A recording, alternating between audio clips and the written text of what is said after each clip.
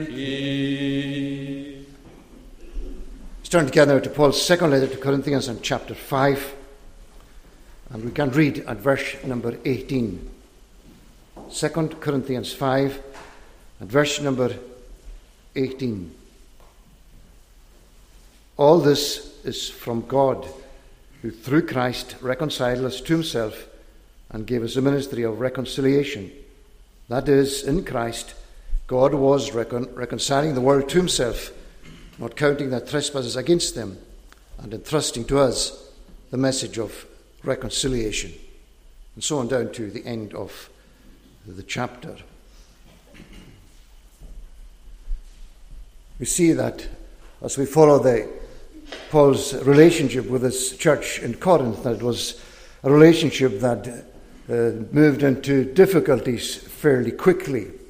And the main reason for that was the way in which there were false apostles and the ways in which they were following around after the culture around them as well. And for these two reasons, the church was going from one crisis to the next. And so we see Paul, because of his interest in this church, writing letters to them. And indeed, there's only 1 year between the first letter and the second letter, and that highlights for us the sense of urgency that Paul had with regard to the people of Corinth. And it seems clear that the sense of urgency was with regard to their personal salvation. Other issues perhaps clouded that, but the real issue was their salvation. And we see that at the beginning of chapter number 6, where his concern is that they do not receive the grace of God in vain. In other words, that the message that they heard would not bring forth any fruit in their lives. That is his main concern. And when we read the earlier part of the chapter, we see that Paul comes to these verses at the end of this chapter, some of perhaps the greatest verses that we have in the New Testament, that when he comes to that, there is a certain background to it. There is a sense of hope at the beginning of the chapter. There is the sense of judgment, that we must all appear before the judgment seat of Christ. And then there is the sense of the love of Christ controlling him in all that he is doing. And when we come to look at these verses at the end of the chapter here, we want to bear these things in mind. That when he comes to plead with them from these verses, he is doing so as somebody who is concerned for their salvation, who wants them to note the hope of the gospel, who want them to remember that they are going to the judgment seat of Christ, and that God's love is what moves around, and it's God's love that's left him, from verse 16 onwards, reminding them that he himself changed his mind about Jesus of Nazareth. And at the very center of our embracing of God's salvation in the gospel is changing your minds with regard to the Lord Jesus. Paul knew him according to the flesh. It was a worldly kind of understanding. But he came to regard him in a completely different way because of the way in which God met with him. And he goes on to explain how and why that happened. So today I want to look at these verses, notice the change that is required, and to understand the way in which the gospel comes to us, and to do so under this heading that we are looking at, a plea for obedience to the message of the gospel. I only want to see, first of all, that we have an engagement. And the engagement is on the part of God. And God, of course, engages with everything because he created the worlds. Everything came to us from his hand. But here we see that he engages with the world, not in the sense of the created world, but in the sense of the peoples of the world.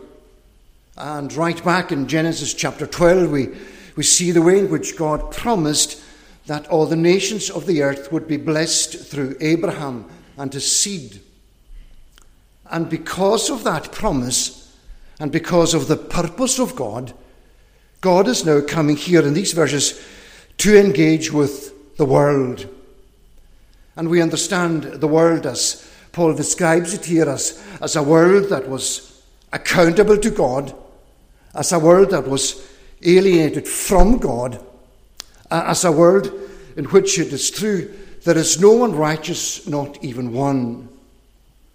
And when he comes to engage with this world, not only is that the case with regard to the world, but the issue is what affects his relationship with them. And that is that the world are guilty of trespasses. They have broken God's law. They have broken God's covenant. They have fallen by the wayside. They have deliberately transgressed the covenant of God, and by their deliberate sinful acts, they have offended God. And when we come to the gospel and think of the way in which God engages with a world that has sinned against him, we always bear in mind that the wrath of God is revealed from heaven against all ungodliness and unrighteousness of humankind. We must reckon with the fact that the wrath of God falls on all of the sons of disobedience, as Paul says in Ephesians 5. We must reckon with the fact that the transgressions of the world have caused and provoked the anger of God, so that his justice requires to be satisfied.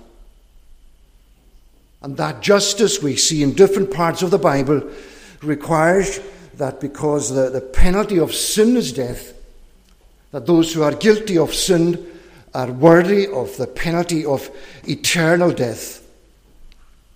And we come to think of today of what made Paul change his mind about the Lord Jesus. And it comes back to the fact that he changed his mind about himself, because he understands that when God came to engage with the world, as somebody who lived in that sinful world, that he himself was under the wrath and under the curse of God. And today we ourselves have to embrace that truth as it is the truth concerning ourselves. Paul says in another place in Colossians chapter 1 that we are hostile in our minds, doing evil deeds. Can you today sit in the presence of God and feel comfortable there without any recognition or realization that what the truth says about sinful humankind does apply to you? And are you able to sit comfortably in the presence of this God, despite the way in which he sees the whole of humankind under this one umbrella? And the one umbrella that includes two simple factors. That is, that you are an offender who deserves the penalty of eternal death, and that God is the offended one, and his justice requires that you be punished. And when we think of the engagement of God with regard to this world, that's not only the background, but it's the wonderful way in which God responds to these truths, and the way in which he engages here in this passage. And despite all of that, and perhaps because of all of that, if we bear in mind the purpose of God. And Paul begins with these words that God was in Christ. In verse number 19, there is that sense where this was something purposeful. And when you think of the purposeful action of God, we are not to think of the God who is waiting for justice to be satisfied to make him the loving God. It is the God who is full of love for lost humankind, who has purpose to save, who so engages with the alienated humankind and does so in the person of his Son. And when we see Jesus born in Nazareth, when we see Jesus living his life, when we see Jesus going to the cross, That's not the moment at which God was in Christ. We think of God before the world ever was, and he was in Christ going to engage in this way. Before mankind ever fell into sin, God was in Christ, planning in Christ, working in Christ, determining exactly how he was going to deal with a lost and sinful world. And here the engagement is that he is in Christ reconciling the world to himself. Simply said, he is taking action to alter a broken relationship. He is taking action to transform the relationship between himself and a lost world, and to make that new in such a way that there will be once more the kind of relationship that God purposed in the Garden of Eden, that God now purposes in the new covenant that he has promised, that new relationship where those who are alienated from him will become the children of God and will be in the family of God, knowing God as their Father. And the God who takes the step to reconcile the world to himself, we see key things that are so important for us to recognize. And the first thing is that God is the initiator.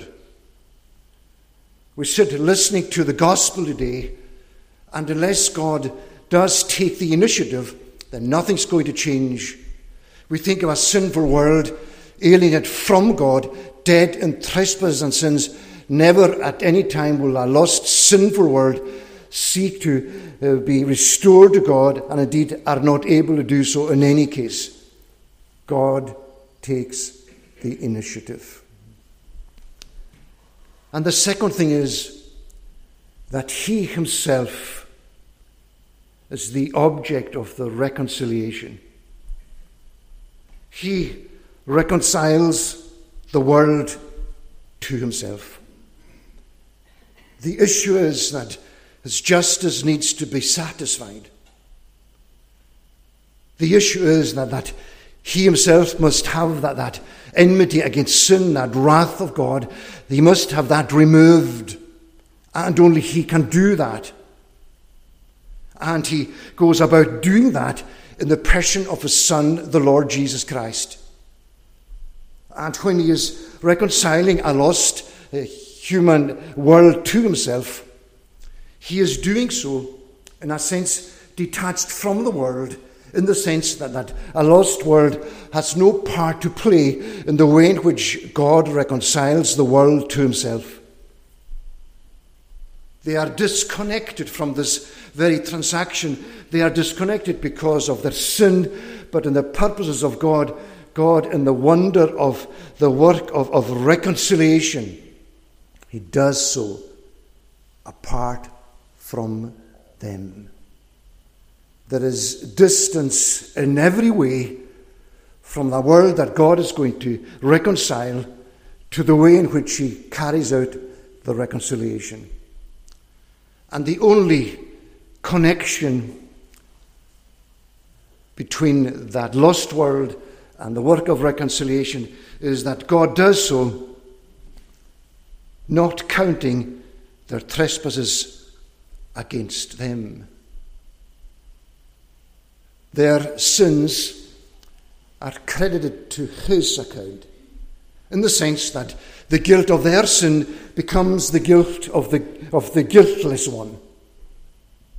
And he reconciles them to himself without in any way interfering with who they are and what they have done, and leaving them in their sin, and at the same time bringing about the reconciliation, the engagement. And because of that engagement, we can sing in Psalm number 32, "Blessed is the man whose sins are forgiven." We can hear Paul in Romans chapter 4 speaking the same way of those who are blessed whose lawless deeds are forgiven. There is the forgiveness of sin, because this God is the God who plots out our transgressions for his own name's sake, in the words of Isaiah in chapter 43. The reconciliation that is focused on God himself. He is the initiator, he is the subject, he is the object. It's all about what God does and what God does for his purpose. And Paul wants them to understand that his own role has to do with the fact that this reconciliation is in the very first place apart from them, and for them to recognize that this reconciliation is not yet complete. The engagement to bring about reconciliation, a reconciliation that is not yet complete. And that brings us to the second thing, which is the encounter that Paul wants to highlight. And because of the engagement, there is an encounter now in the role of Paul and of the apostles in the preaching of the word. That the God who was in Christ, who has reconciled the world to himself in the work that he has done, that there is an outstanding issue. And the outstanding issue is that the lost world must be reconciled to him. Because what's happened on Calvary's cross is meaningless unless it does impact upon those who are lost in the world and who are alienated from God. And in order to complete the reconciliation, in order to fill that gap, God, Jesus, Paul says in Romans 18, in verse number 18, he gave us the ministry of reconciliation. Paul has a service to carry out as a minister of the gospel, to work with God to complete this reconciliation, and to complete it through his ministry and through his preaching, as he goes on to say, entrusting to us the ministry of, or the message of reconciliation. How are they to reckon who Paul is? The Paul that they are struggling to accept his person and therefore accept his gospel. How are they going to understand Paul in Corinth? They must realize that Paul in Corinth is the minister of Christ to complete reconciliation with God. And for ourselves today, it's so essential that as surely as appreciating the distance and the separate kind of way in which God reconciles us to himself in Christ,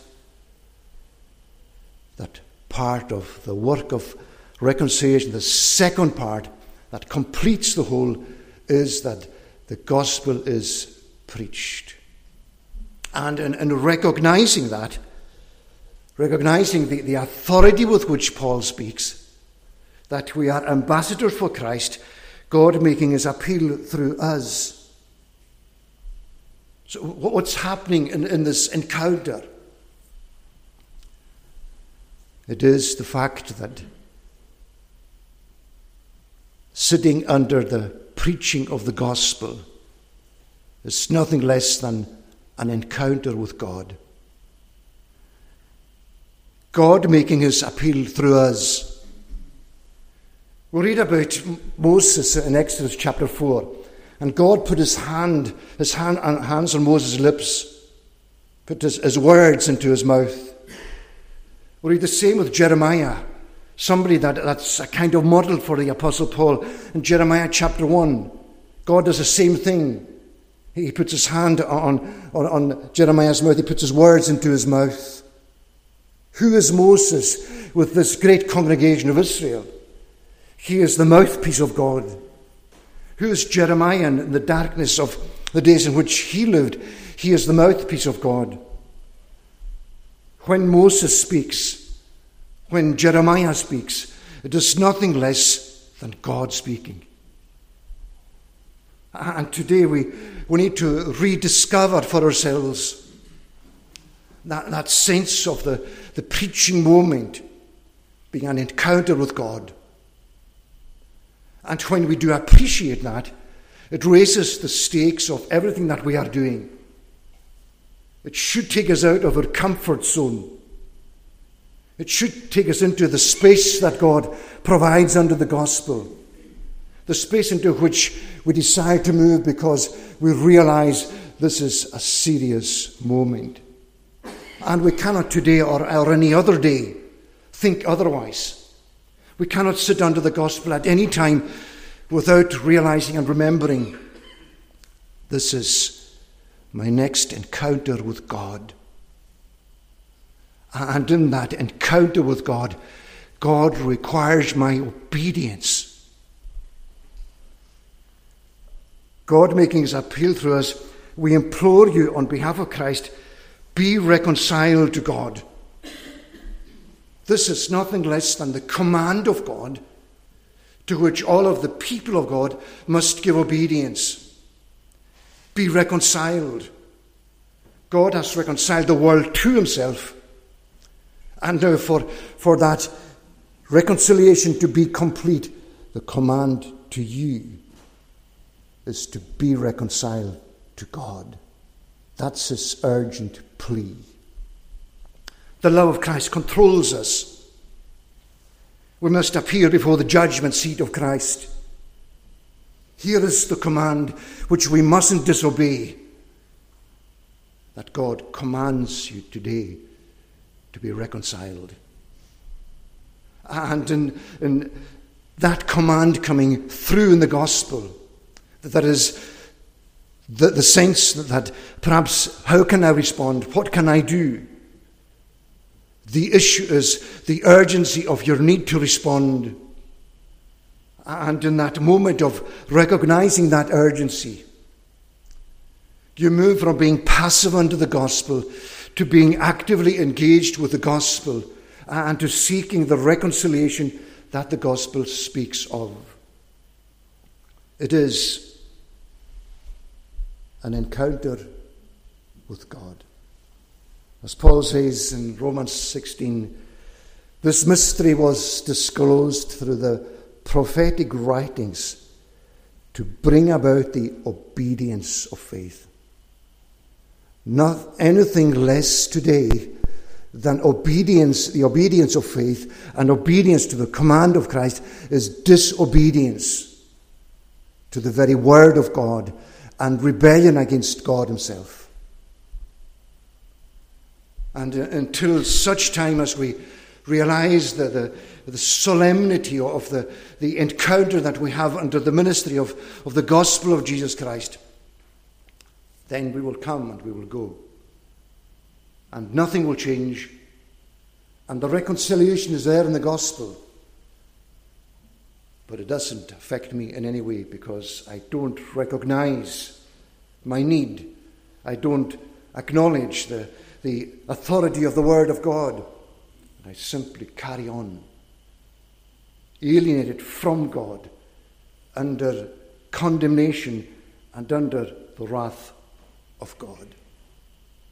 And as surely as God has engaged in Christ, reconciling the world in your obedience to the urgent call of the gospel, to be reconciled to God, you are called upon to complete that reconciliation. That's what happened to Paul. He thought nothing of Jesus. He would have killed him himself if he could. He tried to destroy those who were his disciples until that encounter. Who are you, Lord? His understanding of what was happening was transformed in that moment. He suddenly realized that he was disobedient to the command of God and that now he must obey. Who are you, Lord? What will you have me to do? The engagement, the encounter, Don't trifle with disobedience at the command of God, but believe in the Lord Jesus Christ, and you shall be saved. And thirdly, there is the exchange that's at the center of the gospel proclamation that Paul has. In this encounter, what are they going to see? What is going to persuade them that this reconciliation is of key importance? It is that great statement at the end of this chapter. And in that great statement, there are two exchanges. For our sake, he made him to be sin who knew no sin. The Son of God, who was innocent, who was harmless, who was full of the beauty of God. No sin in thought, no sin in experience, never any act of rebellion against God. Every step that he took, he was perfectly holy. He was the sinless Son of God. He knew no sin intellectually or experientially. He was pure and he was perfect. And it is that Son of God, for our sakes, on our behalf, as our substitute, God made him to be sin. By the intervention of God, by the creative act of God, he brought about the situation where, in this moment, in the person of his sinless Son, that he was made sin. And of course she didn't become a sinner. And of course she wasn't guilty of personal sin. But in this moment, on Calvary's cross, he bore the guilt of our sin. And the words that Isaiah spoke in Isaiah chapter 53 and verse number 6, the Lord laid on him the iniquity of us all. And in verse number 10, he made his soul an offering for sin. In the cross event, in the experience of the Son of God, here is the moment. He's the guilty one. And as the guilty one, by imputation, because God transferred the guilt of our trespasses into his account.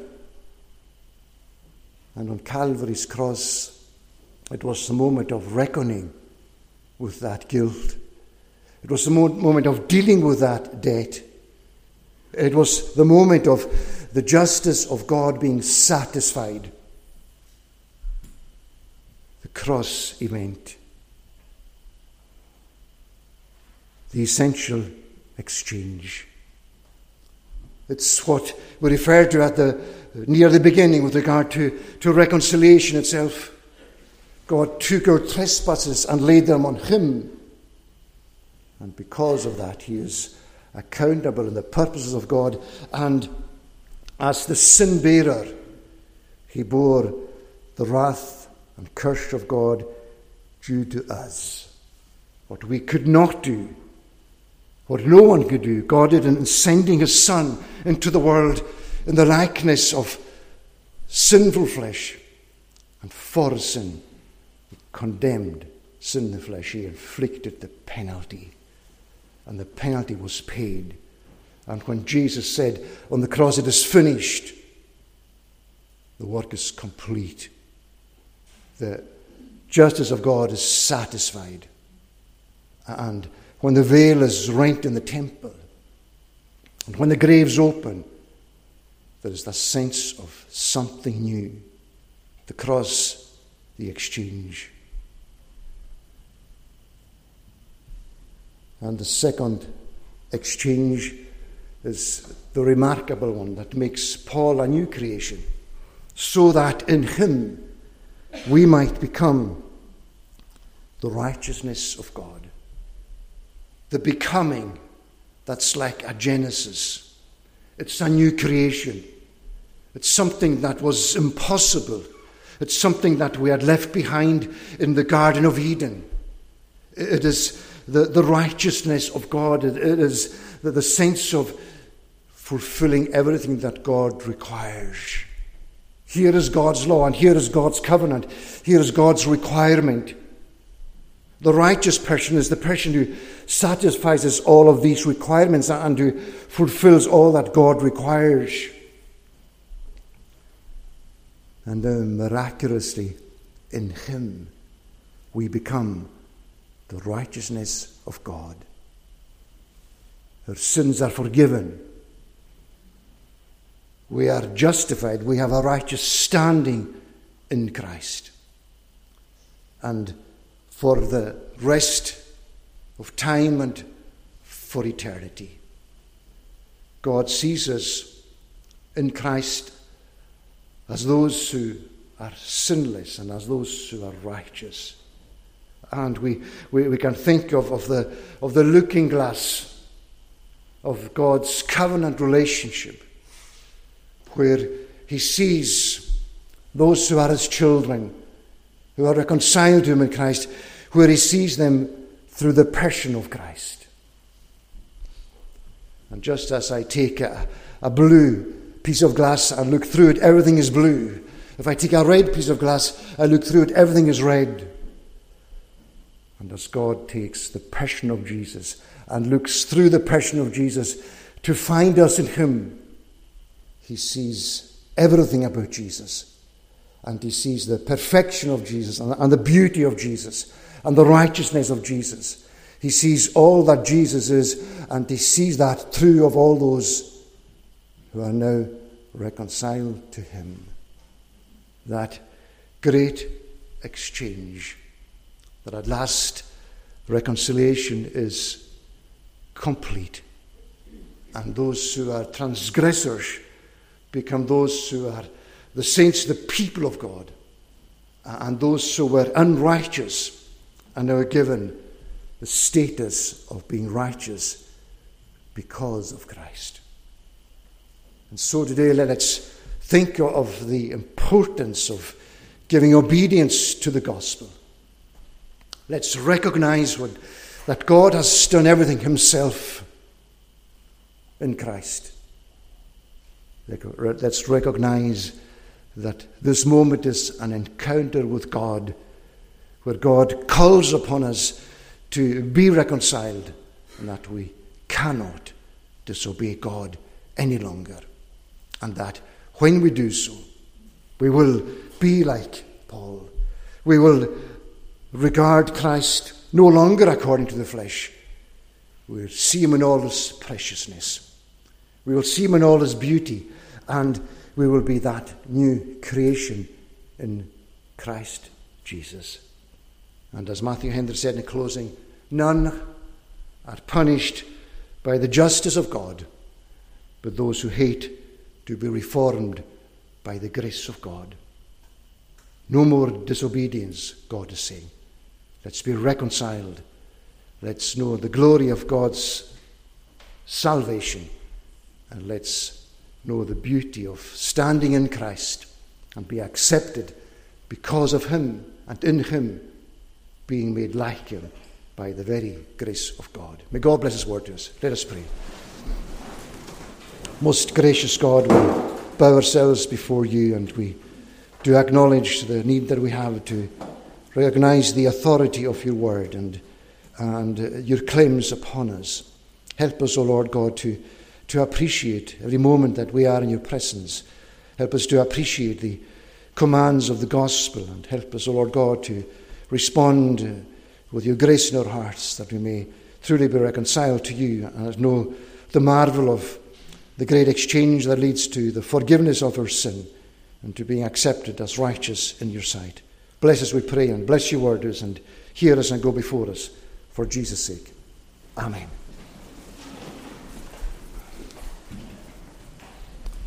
The closing psalm is Psalm number 71 in the Scottish Psalter, on page number 311. Psalm 71 at verse number 14, and the tune is Stracathro. But I with expectation will hope continually, and yet with praises more and more I will thee magnify. From verse 14 to verse 17 to God's praise. But I with expectation will hope continually, and yet with praises more and more I will thee magnify. Thy justice and salvation my mouth abroad shall show in all the day, for I thereof the numbers do not know. And I will constantly go on in strength of God the Lord, and thine own righteousness in mine alone I will record. For even from my youth, O God, by thee I have been taught, and hitherto I have declared the wonders thou hast wrought. Stand to the benediction. The grace of the Lord Jesus Christ, the love of God the Father, and the fellowship of the Holy Spirit be with you all now and forevermore. Amen.